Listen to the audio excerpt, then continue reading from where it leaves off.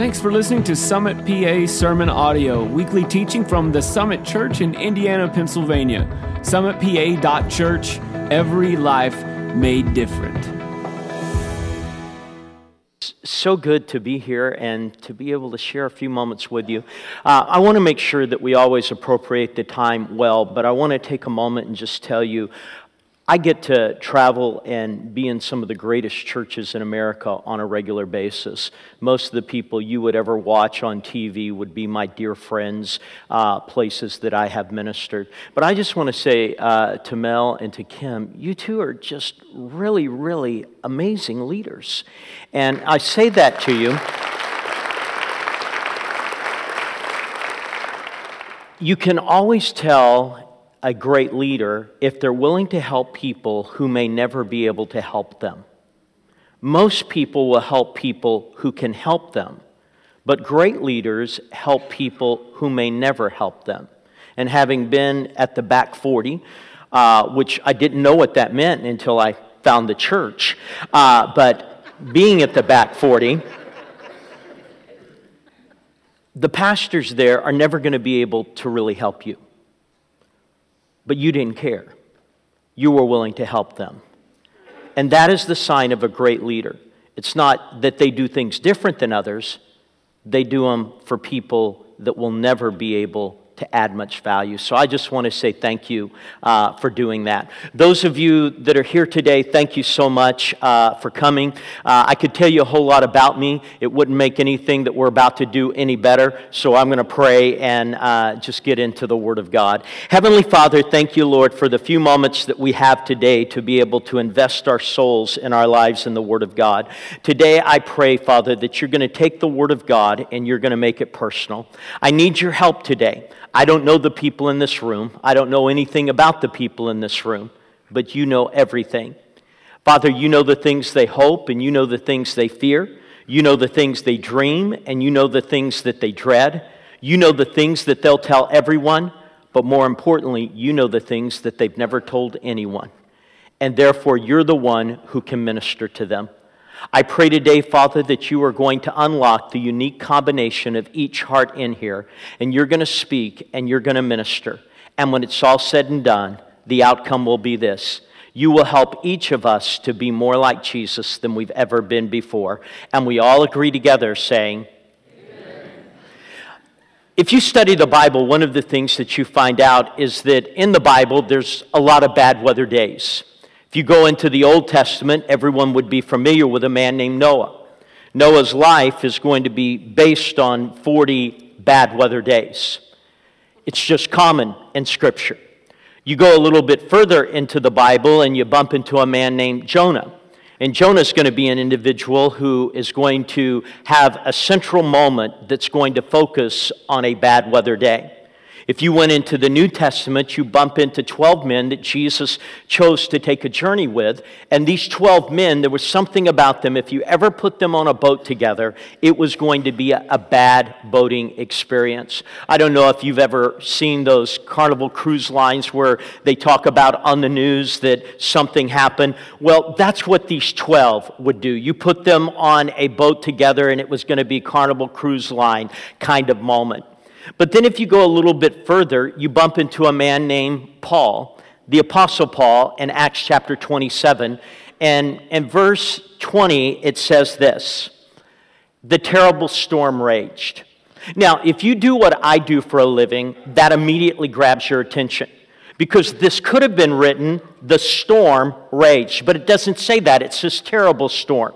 Anytime the Bible gives a qualifier, it's trying to draw you into the moment. It's trying to get you to feel what was going on and to experience what they were experiencing. So by the qualifier, what was being said is this isn't the average storm.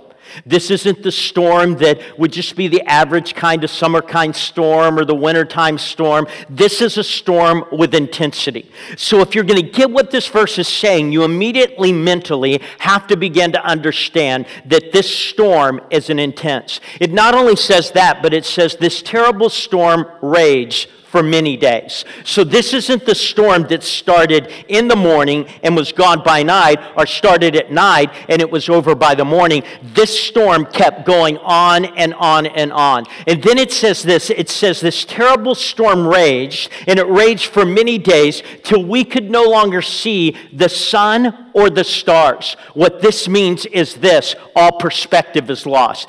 They can't tell time. They can't tell whether it's day. They can't tell whether it's night. They don't know how many days have come and gone. All perspective is gone. And then it goes on and it says the terrible storm raged for many days. We could no longer see the sun or the stars, and it raged until all hope was gone. And it's that phrase that as a pastor grabs my heart, because I know what it's like to pastor the person where hope is gone. See, I know what it's like to pastor the person who got married and they stood before an altar like this, and it was a young guy, young girl. They love each other, and they said the vows intending to have that magical kind of life together. But somehow they've gotten off to that bad start, and it's been one disappointment, one argument after another. And now the question that they're having in the back of their mind is, will we ever have a good marriage? Is our marriage always going to be filled with this kind of conflict and this kind of tension? And it's not that they don't believe in God, it's that they've lost hope that their marriage will ever be good. And I need you to grasp that, because there's a lot of people who will come to this church on Sunday morning, come to my church on Sunday morning, and it's not that they lost their faith in God, they've just lost their hope in their life. They've lost their hope that their marriage will ever be good. I pastor people, they walk into a service, but they have felt bad for so long that they've lost hope that they will ever feel good again. They think this is the way it's always going to be. I'm always going to feel this way. I'm never going to feel good. It's always going to be this kind of thing. It's not that they don't have faith in God, they've lost hope. I know what it's like to pastor the parents who have the teenager that's doing things that a teenager shouldn't do. And as a result of that, now the parents, it's not that they don't love their kid, it's not that they don't believe in God, but they've lost hope that their teenager will ever be a good kid, that teenager will ever turn out. See, in life, what we find is that people find themselves in storms, and it's not uncommon for them to lose hope. I got to build a bridge here. I fly a whole lot. I have over 4.3 million miles sitting in little seats on planes. Now, when you sit on planes like that, sometimes things happen. I remember one evening I was flying back from the West Coast back to the Dallas area, and as we were flying, it was years ago. You didn't have the little portable iPads and the little, foldable kind of computer pads, and so you really had to old school it. And for some of you that are young, you won't realize that this ever existed, but there were a thing called books.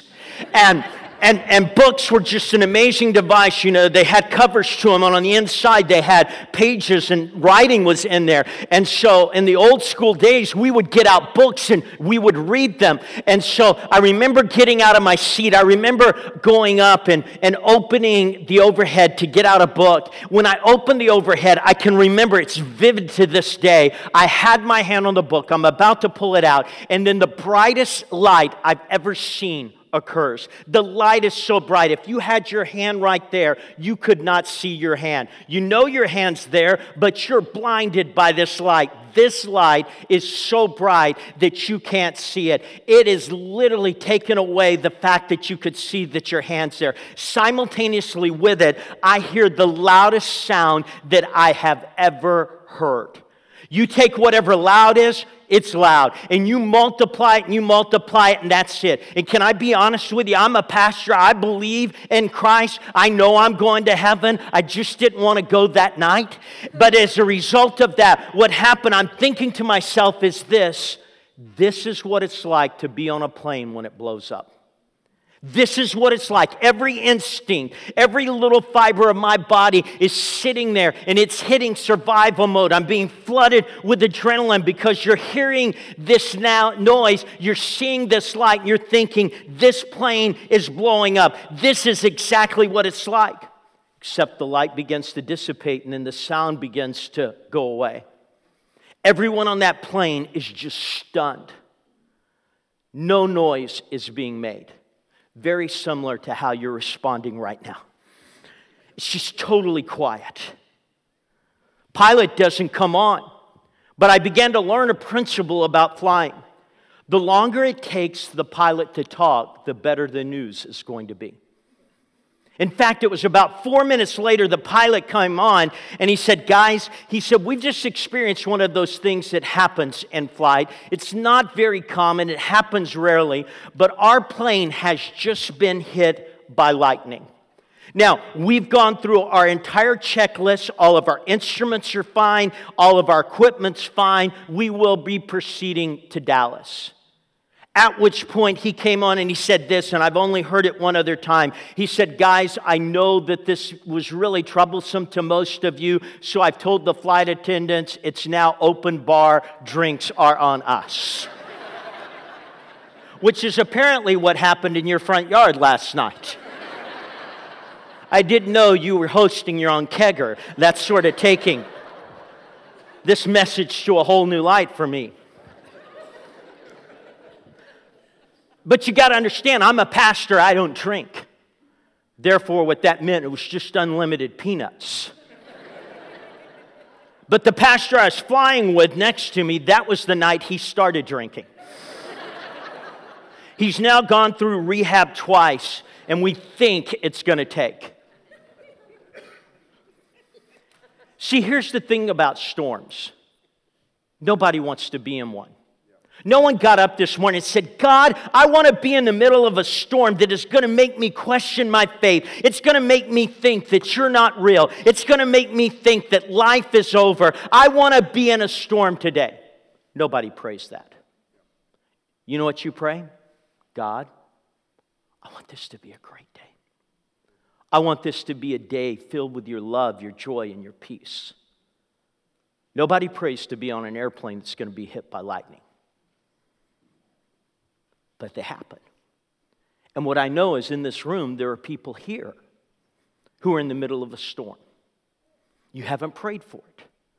But if you're not careful, you'll lose perspective where you can't see heaven above, and you'll lose hope. So the question comes, what do you do when you're in a storm? What do you do when you find yourself in one of those moments? 4 things you need to know. First one is this. Whenever you're in a storm, it does not mean that you did anything wrong.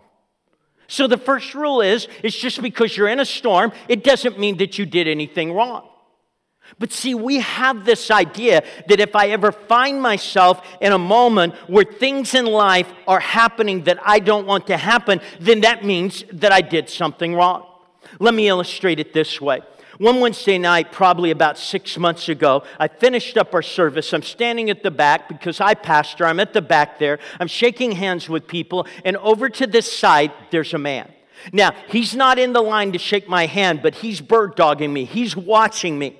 Now, I know what this means. This guy wants to talk to me. This isn't the shake your hand little short conversation. He's wanting to talk. He's waiting for everything to clear out so he has a free shot to get to me. And so I'm watching this, and I know he's going to come over. Everyone begins to clear out. He starts walking towards me, but when he gets 3 feet away, I look at him, and I can see tears running down his face. Now, this isn't a wimp of a man. This is a man's man, and I'm watching these tears. He gets a foot away from me, and when he gets a foot away from me, what happens is this. He utters these words. He says, Pastor, just tell me. Just tell me.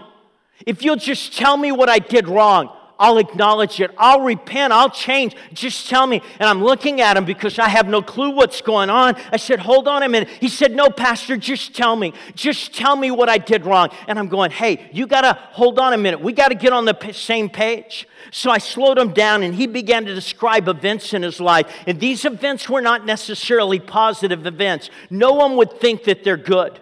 But in the middle of describing these events, he had this idea. The only reason that these events could be happening in his life is because he did something wrong. And I looked at him and I said, have you asked God if you've done anything wrong? And he said, I have. I said, did he tell you anything? He said, I haven't heard one thing.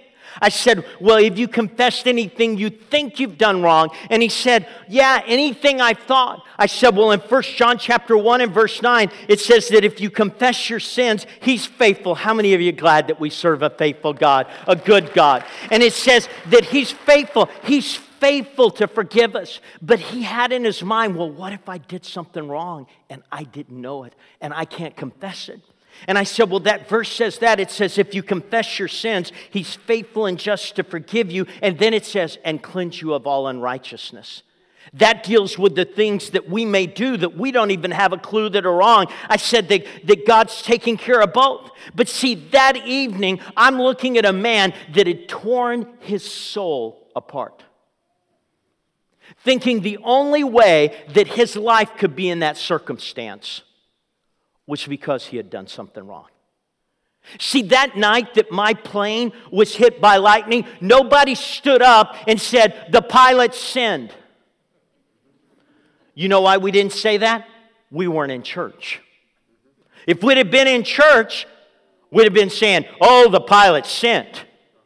Nobody turned around and said, who on this plane is in sin?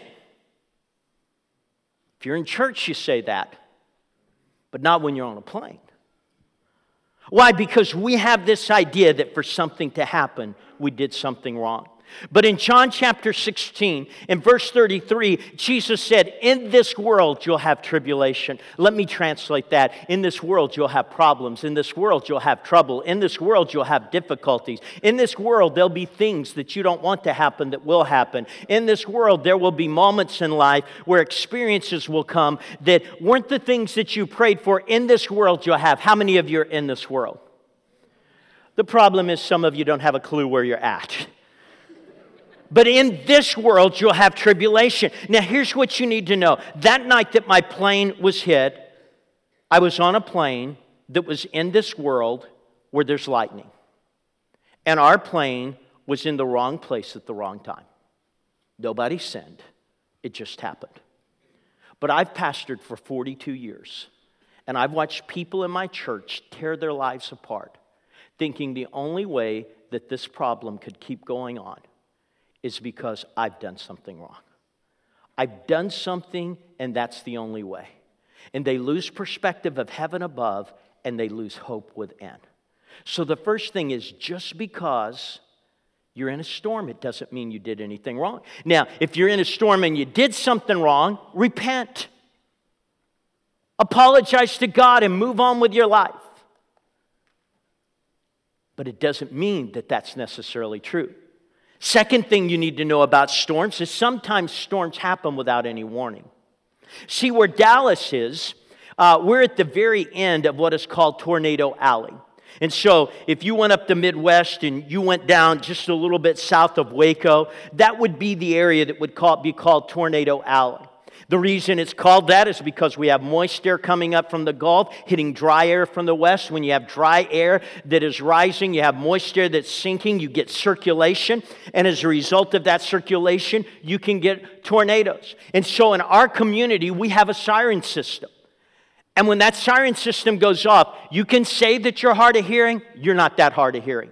Everybody hears these sirens. I mean, they are so blaring because they're there to warn you.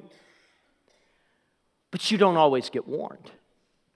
You don't always get notification.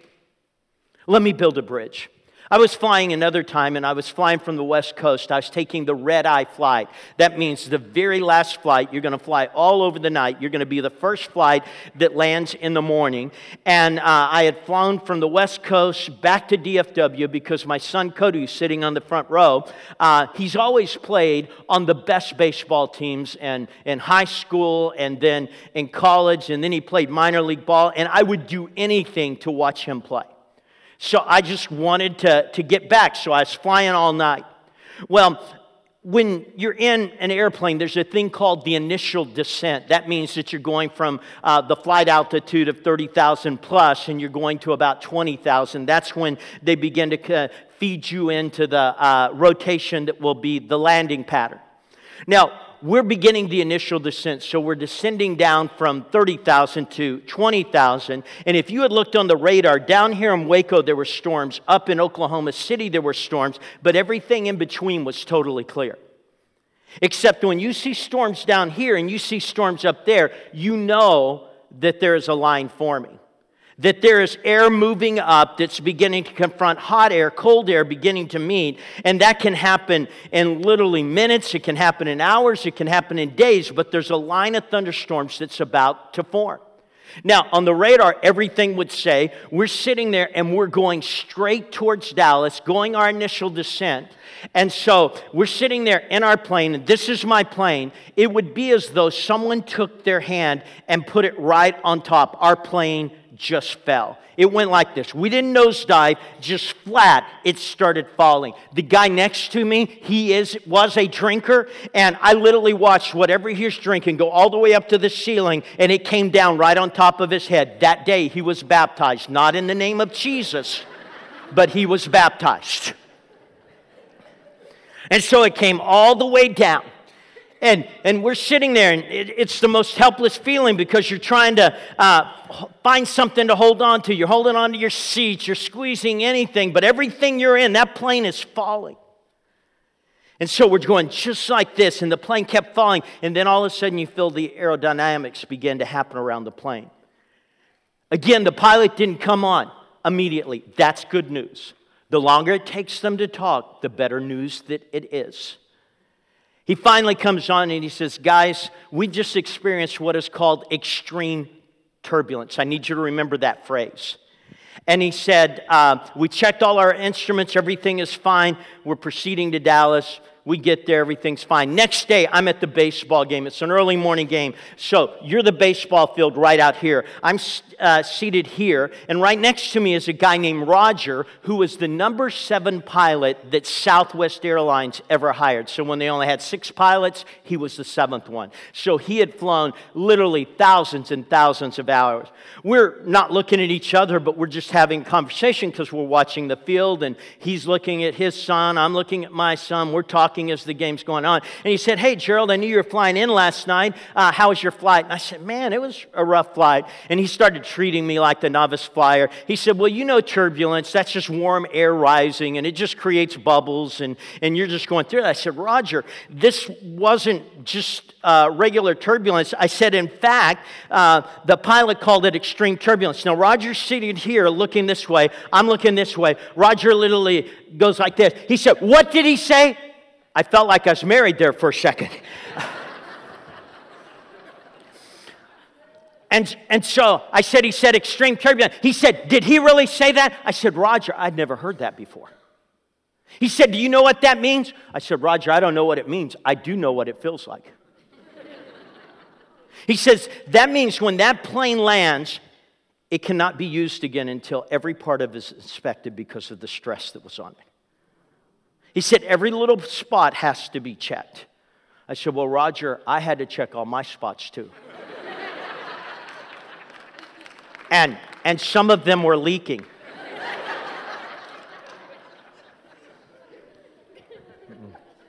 Now, here was the thing. We went from here to here in seconds. There was no sign. Hey, rough air ahead.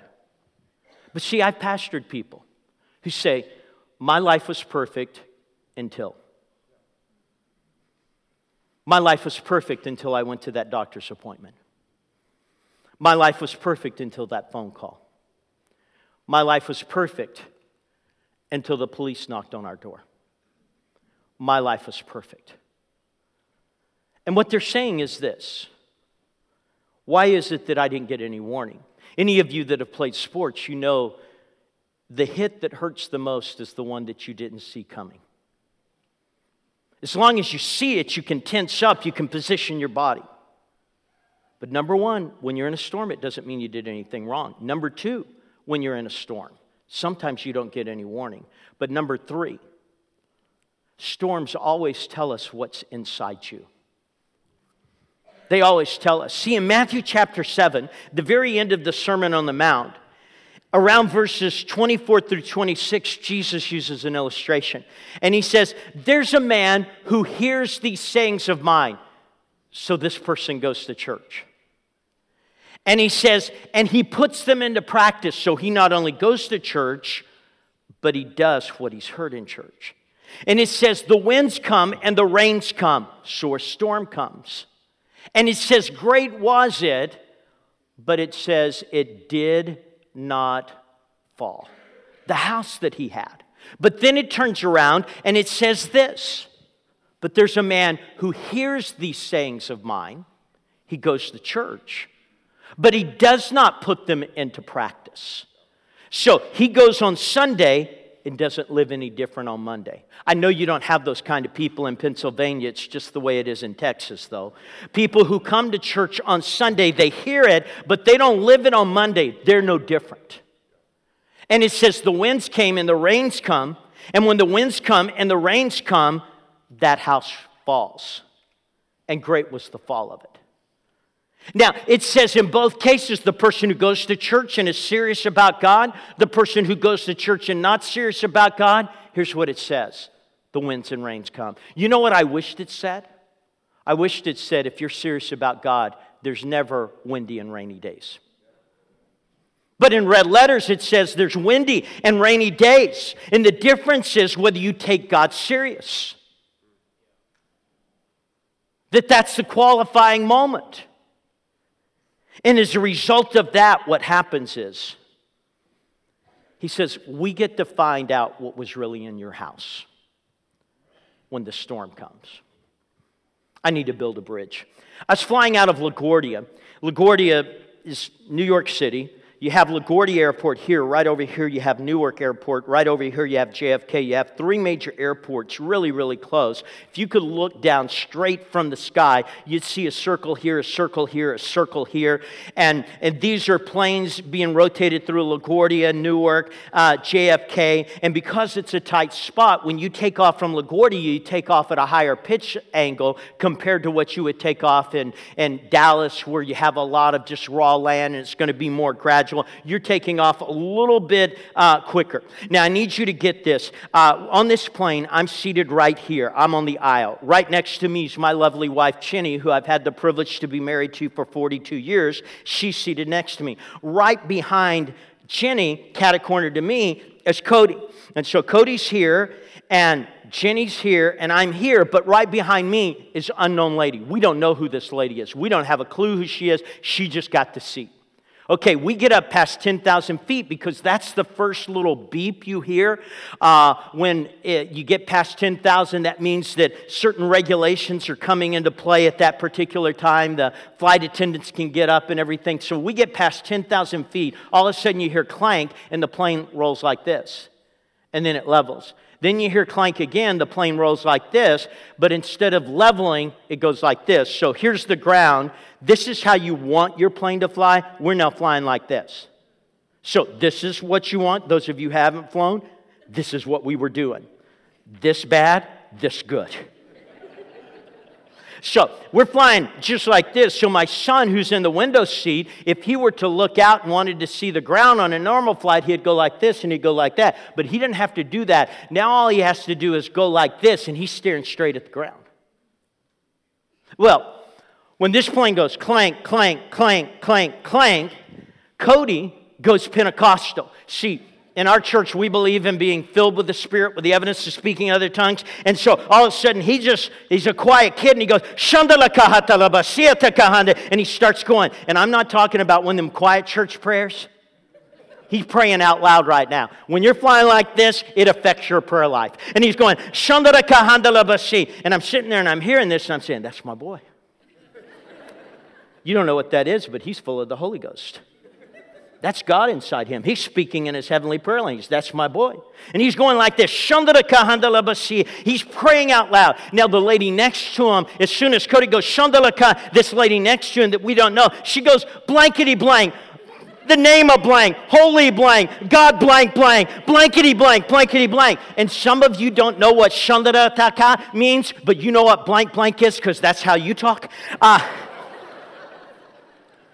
And so I've got Cody who's praying, Shandaraka, blankety blank, name a blank, Chandra Kahana, blankety blank. And I'm sitting there and I'm hearing this and I'm so proud of him.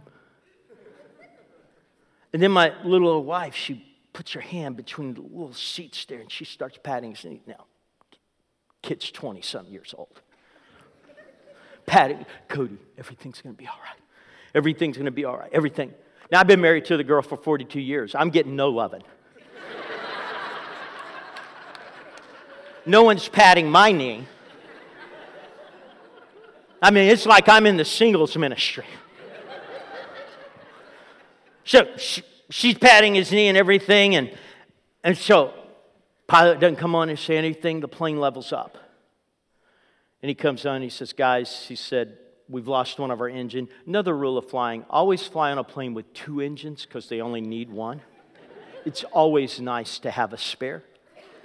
And he said, we're going to end up circling back, and when we circle back, what's going to happen is when we land, you're going to see, I love the way he put it, a whole lot of fire engines and a whole lot of ambulances, but they're there just to welcome us home. This is like we were going to be in the local parade. We're all going to have balloons, kind of thing. And so it was just really, really... Well, we land, people are clapping and cheering because obviously they weren't in church. They were acting positive. So they're clapping and cheering and everyone gets off. We all get off the plane, I'm here, Jenny's here. We get off the plane and I said, sweetheart, man, you're giving Cody all the loving. He's going to leave home. I'm still going to be here. You understand? And she looked at me. She said, Gerald, I didn't say anything to you because it never even looked like this bothered you. And I thought to myself the whole time, never had one question, one fear, one thought. People said, well, he's just old. He's crazy. No, when it happened, I looked straight ahead and I looked at the 2 flight attendants. Now, these flight attendants were more mature, and the whole time, clank, clank, clank, clank, they never changed their conversation. They were talking about recipes. I could hear them. They never changed. And I thought to myself, the reason I was never bothered was the people who were used to being on the plane, they weren't bothered. And you know what I found in storms? Is most people make a mistake because when they're going through a hard time, in their marriage, they find someone else with a bad marriage and hang out with them. Versus hanging out with someone with a good marriage and learning from them. And so in life, you always find people who've been through the storm, not people who are in the storm, so that they can help you get through the storm. Now, we get on the next flight. They bring in another plane. Again, it's me, it's Jenny, it's Cody, it's the lady full of blank. And so we take off, we get up to cruising altitude, pilot comes on, he says, guys, that last flight was just so troublesome. He said, I've told the flight attendants it's now open bar. Well, I'm a pastor, I don't drink. More peanuts. But the lady full of blank, she started drinking. And she drank. And she drank. And when we landed in Dallas, she was still flying.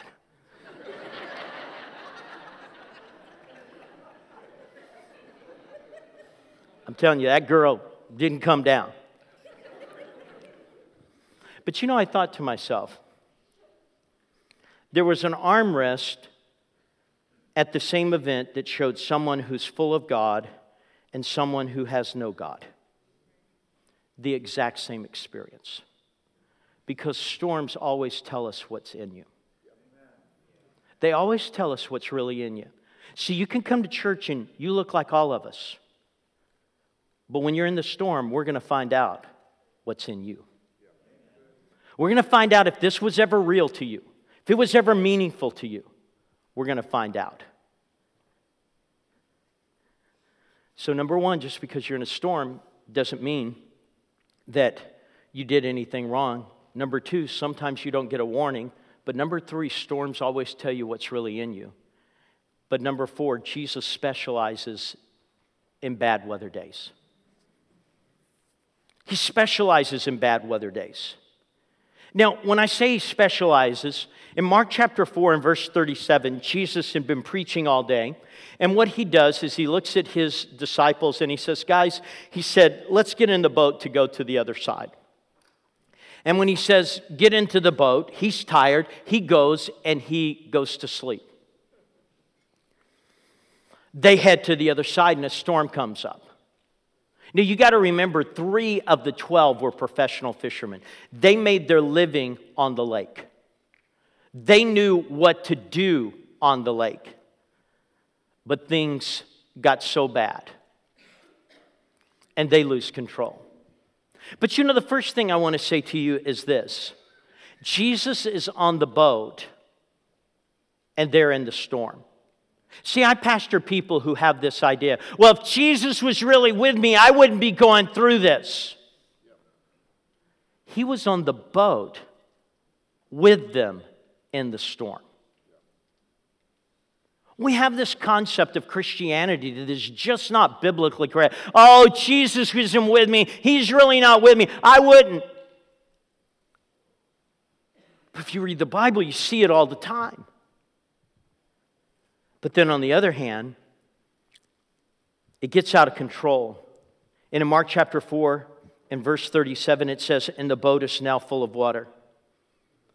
It says the boat is now full of water. In the Greek, you can look it up, and it says the boat's now full of water. In fact, this is real troublesome to a lot of translators because they know the Greek says the boat's now full of water, but they don't know what to do with it. Because what happens to a boat when it's now full of water?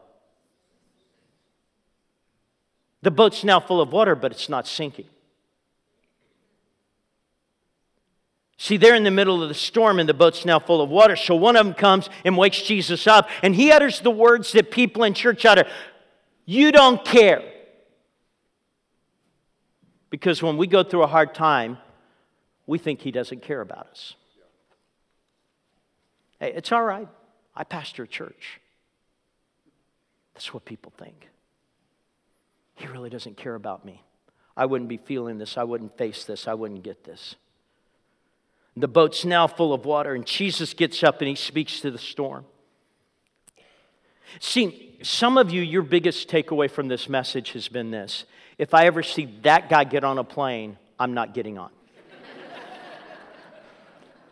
That's been your biggest takeaway. That's your big thought from this message. He gets on a plane, I'm not getting on. I've heard his stories. But see, you missed the whole thing. Because if you ever want to get on a plane, you want to get on my plane. Because when I get on the plane, Jesus is on my plane. And it doesn't matter if we get struck by lightning. It doesn't matter if we have extreme turbulence. It doesn't matter if we lose an engine. We're getting where we're going because Jesus is on the plane. See, that day, that boat should have sunk, and it's not. Why? Because Jesus is on the boat. And some of you think, my marriage can't make it. And God's saying, Jesus is on the boat. It's all right. You're going to make it. And some of you think, I can't live through this. You'll live through it because Jesus is on the boat. See, when Jesus is on the boat, it doesn't matter what the circumstances are. You're going to make it. And so the question in your life isn't, is there a Jesus? The question in your life is Jesus on the boat? Someone says, well, I go to church. Hey, don't get confused. When you go to church, this is Jesus' boat. This isn't yours. All that happens on a weekend is some people come and take an hour and 15-minute cruise. You got on Jesus' boat. Enjoy it. The question is, on Monday, when you get on your boat, will he be on it? If he's on it, it doesn't matter how much water. It doesn't matter how big the wind is. It doesn't matter how great the waves are. It doesn't matter. You're going to make it because Jesus specializes in bad weather days. Heads are bowed and eyes are closed. Heavenly Father, I need your help right now.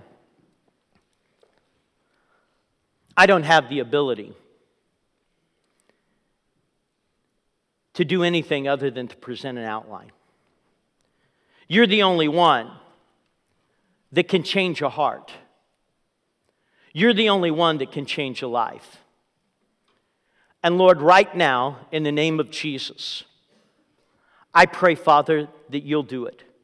That somehow you will speak to the unique circumstances of the people in this place. And you will minister to them. But Father, we got to ask the question, is Jesus on our boat? While heads are bowed and eyes are closed, I want to ask 3 questions. The first question is this.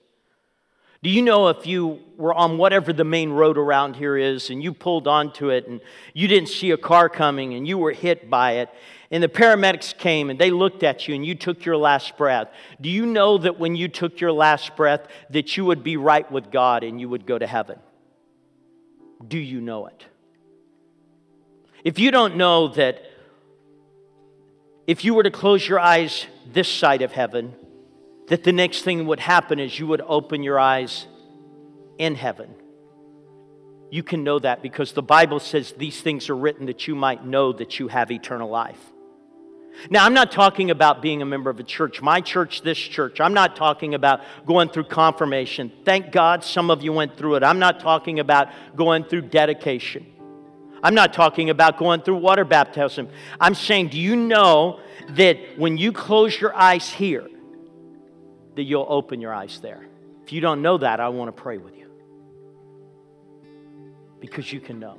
Second thing, maybe someone would be here and say, I know I've placed my faith in Christ, but I'm just not close to Him. I'm just not close to Jesus. Maybe because of problems, pressure, He's just become sort of distant. But see, Jesus doesn't come into our life to be a part of our life. Jesus comes into our life to be the center of our life. And if He's not the center, He needs to be. So maybe you're a person of faith, but you're not close to Him. Today's the day that you get to be close to Him. So number one, if you've never accepted Him, if you're not sure that He's on your boat, today's the day. Number two, if you're not close to Him, today's the day.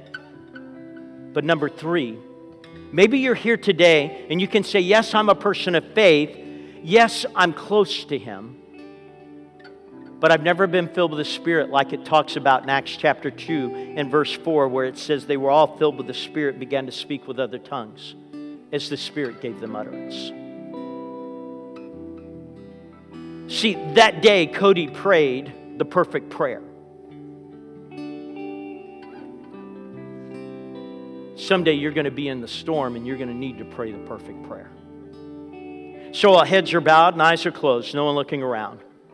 In any one of those 3 areas, you know that I'm talking to you. I want to pray with you. If you want to be a part of this prayer, if you'll just raise your hand wherever you're at. I see that hand, I see that hand, I see that hand, I see that hand. I see that hand, I see that hand, I see that hand, I see that hand, I see that hand, I see that hand, I see that hand, I see that hand. If you haven't raised your hand, I see that hand. If you want to be a part of this, I see that hand, I see that hand. If you haven't raised your hand, I see that hand. Just raise your hand right now. If you want to be a part, I see that hand. One last time. I see that hand. While heads are bowed and eyes are closed, the only people I want looking at me are the ones that raise their hand if you look at me. Jesus loves you so very, very much. You've taken a step by raising your hand. You're going to take another step by praying a prayer. Now, that prayer is not magical words, but according to Ephesians 2:8, God's going to give you faith, and that faith is going to change your life. And so I need you to understand that God's going to give you faith that is going to radically change who you are. Now, this is a church, but whether you raised your hand or not, when you come to a church, you're either receiving from God or you're helping someone else. Nobody's a spectator.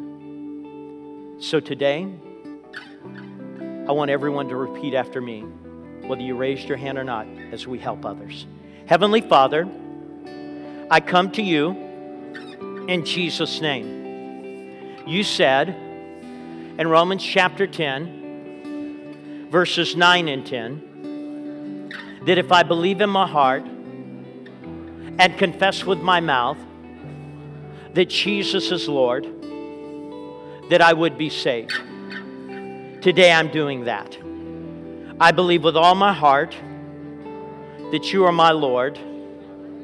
Therefore, I thank you for saving me and changing my life forever. In Jesus' name, amen. Now, if you raised your hand and you've never prayed a prayer like that, that's the greatest of all miracles that happens in any church. If you are already a Christian, you didn't get saved again, you just refocused your faith. But if you raised your hand for the third thing, let me take a minute and talk to you.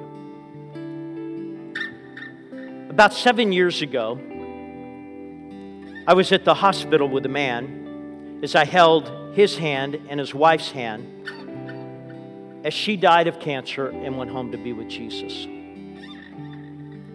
This man looked at me in tears and said, I don't know how I'm going to make it. Now, he wasn't talking about the fact of just the relationship. See, this man had 5 kids under the ages of 16. He's now a single dad with 5 kids, all under the age of 16. And he looked at me and he says, I don't know what to do. She was mama. I don't know how to keep 5 kids going.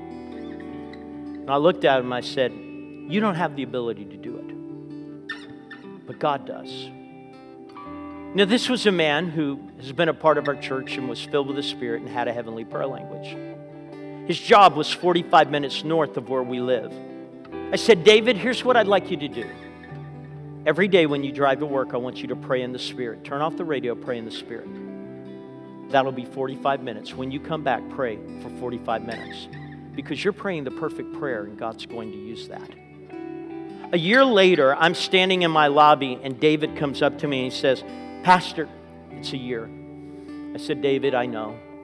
We miss Karen, don't we? We love her so much. He said, but do you know what you told me that day? And I smiled. He said, pray. Pray in the Spirit. Pray that perfect prayer. And he says, I've done that every day for 365 days. And what I've watched is God bring our family not only through it, but closer together than I could have ever imagined. Now, what I want to say to you is, if you raised your hand for the last, this church has classes and programs that teach on it. And you're going to need that. And don't let anything stop you from getting it. Because if you're not filled with the Spirit, Zechariah chapter 4, verse 6, it's not by might nor by power, but by the Spirit, saith the Lord. God didn't send the Spirit to do anything but help you. And you're going to need His help. Mel?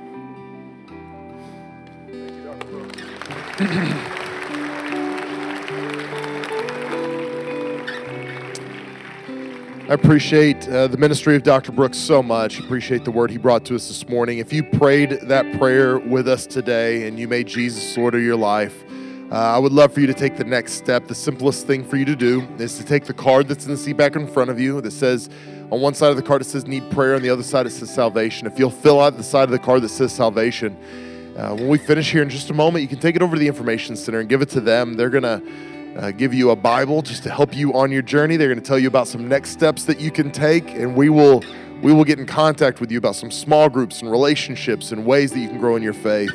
If you're watching online and you prayed that prayer with us and you'd like to respond, simply text the word salvation to the number 555-888, and we're going to respond to you, and we're going to help you take the next step. Whether you're here in Indiana or around the world, we're going to help you find a life-giving church in your area that you can connect with. And if you're here today, and as Dr. Brooks talked about the Holy Spirit, maybe something in you was being stirred up, and maybe you were a little bit nervous. Maybe you didn't grow up in a tradition where we talked about the Holy Spirit, but I want to encourage you. What's going to happen right now is our prayer team is going to come to either side of this stage. So they'll be on the far edges of this stage, and our worship team is going to lead us in one final song. And while we sing this final song, if you would like prayer for any reason, but specifically for what Dr. Brooks talked about, to be filled with the Spirit according to Scripture, we would love for you to make your way out of your seats as we sing this final song and let them agree with you in prayer. Our prayer team will stick around after the final song as well. So if you would like to come up as we dismiss here in just a few minutes, you certainly can do that as well. But we want to pray with you today. We want you to live in the abundance and the power that God has for you, because like Dr. Brooks said, we can't do it without it. So here's what's going to happen right now. The worship team's going to lead us in one more song. We're going to sing together. We're going to worship our great God together. And if you have needs of any kind and you would like someone to pray with you, step out and let them agree with you in prayer. And then in just a moment, when we're done singing, I'm going to come back up and I'll close this out and dismiss us. So why don't you stand to your feet all over the room. Let's worship together one more time before we go today.